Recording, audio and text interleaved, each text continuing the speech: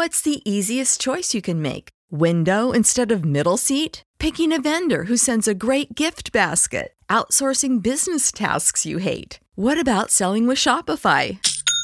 Whether you're selling a little or a lot, Shopify helps you do your thing, however you cha-ching. Shopify is the global commerce platform that helps you sell at every stage of your business. From the launch your online shop stage to the first real-life store stage, all the way to the did we just hit a million orders stage. Shopify's there to help you grow. Whether you're selling scented soap or offering outdoor outfits, Shopify helps you sell. Wherever and whatever you're selling, Shopify's got you covered. Sign up for a $1 per month trial period at shopify.com/try. Go to shopify.com/try now to grow your business, no matter what stage you're in. Shopify.com/try. Darren has a degree in art and work experience as a labeler before, thus he has a good sense of 3D and aesthetics. Let's take a look at his journey. When he opens a task, he usually starts with going over it to have a quick feeling whether the car is in the middle of a busy road, say crowded with traffic of pedestrians and cars, or on a serene country road, nothing but just some vegetation. After he is very clear of the real-life scenario, he can be comfortable of choosing a type from a drop-down and then creates a cuboid with hotkey and editing size. Now here the problem comes out.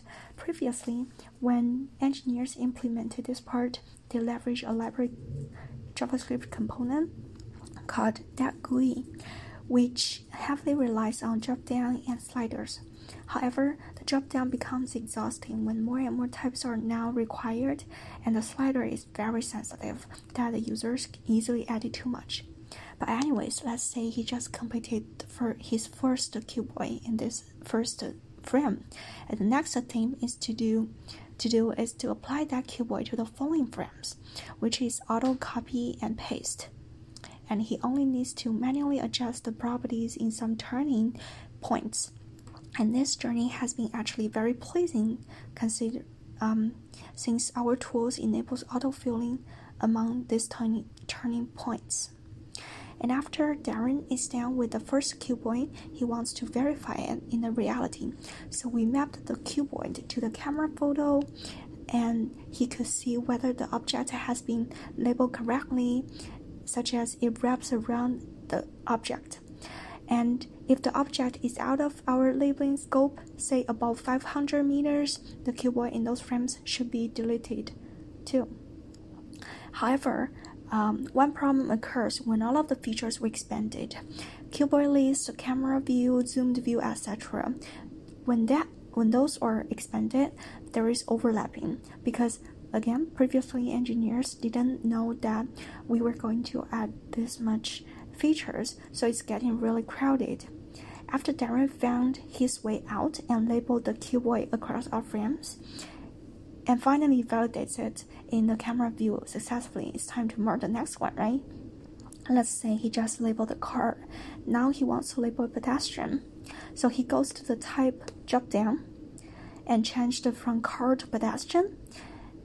With some labelers, even an experienced labeler like Darren may make a mistake. Inevitably is that he added a cuboid he just created instead of the incoming new cuboid. So what went wrong? It was because the tool has two identical looking sections, editing current versus creating new, and people get confused. Fortunately, Darren can undo that mistake and moves to the creating new section to edit the type. So from this journey, I saw three opportunities. One, I had to improve the efficiency of editing the properties, make it simple. Second, I need to reconstruct the layout based on a better thoughtful information architecture and make it scalable.